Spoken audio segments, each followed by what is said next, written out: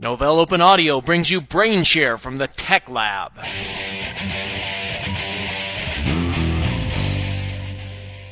It's Brainshare from the Tech Lab, and we've got Clive Bearman and Gerald Pfeifer, and these guys are going to tell us a little bit about what is going on with SUSE Linux Enterprise. How's it going, guys? It's going good, Ted. Going really good. Did you almost call me Slez? I did almost call you Slez.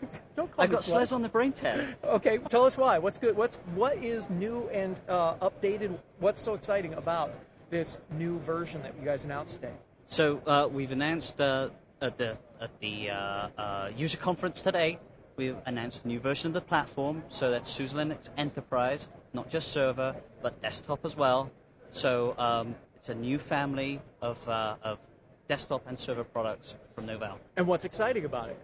The great thing, what's exciting about it, we have inbuilt virtualization now, so you can run multiple versions of operating systems and things like that, all on single server machines, which is very exciting.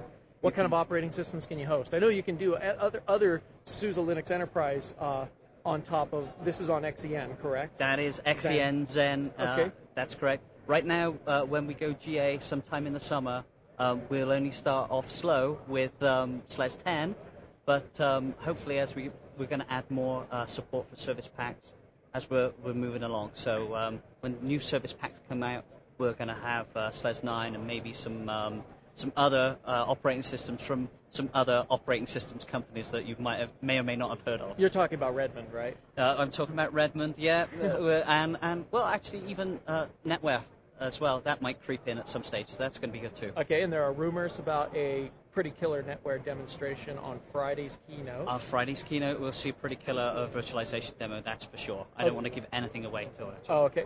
All right. What else should we know about SUSE Linux Enterprise 10? So I'm going to tell you more about the server features. We got some great things from. We got the. You don't say. Yes, I know. I'm going to try. I've been doing this all day. I've gone a complete blank. So we got Storage Foundation, which is a new thing for us. We've integrated Oracle Open and Oracle Clustered File System. Oracle Clustered File System 2. Thanks very much. You've given me a prop there.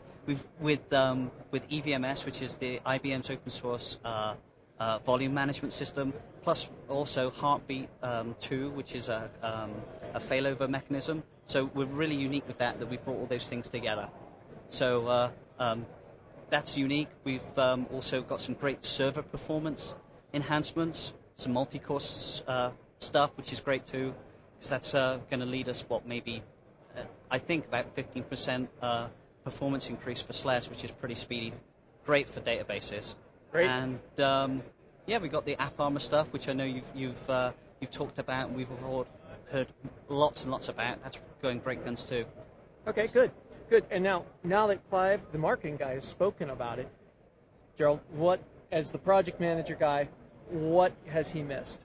What did he not include that you think he should have talked about? Well, on the storage side, NFS version 4 is a pretty big thing for us. So that's the network file system, NFS? Yeah. Correct? Okay. We are the first distro to really provide this enterprise ready. And Clive missed about 1,572 minor features. Go on. Are you running out of battery? No. And the point really is when you look at the big picture, you have these highlights. But when you're coming from a SUSE Linux Enterprise Server 9 system, you're completely used to that, and then migrate to SUSE Linux Enterprise 10, you will see that in the last couple of years we changed many details. We added knobs here, we improved the user interface there, we added a package at the third place, and so on. So those big things are the highlights and probably the reasons why customers would buy. But even if you don't necessarily use one of these big highlights, there is lots of hardware support. Clive already indicated some. Oh, I forgot iSCSI. We've got new iSCSI support. Yeah. And iSCSI, what does that do? Basically, big thing for storage, right? Yeah, it's a storage thingy, and basically you can hook up storage arrays via Ethernet. or in principle any internet protocol. The I stands for internet, so TCP/IP, and that. So it's IP-based connectivity to your storage, and the server just mounts it like a regular drive locally. Yeah, it looks like a SCSI drive. That's why it's called iSCSI.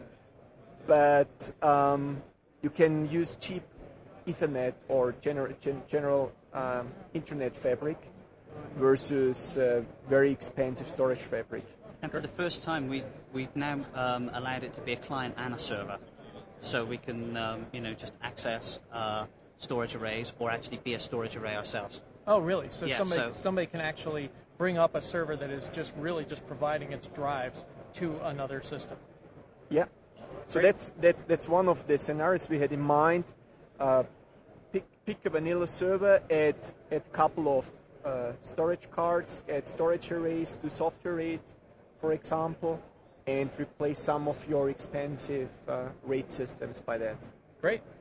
Thanks for the quick overview, guys. Appreciate it. Thanks, Ted.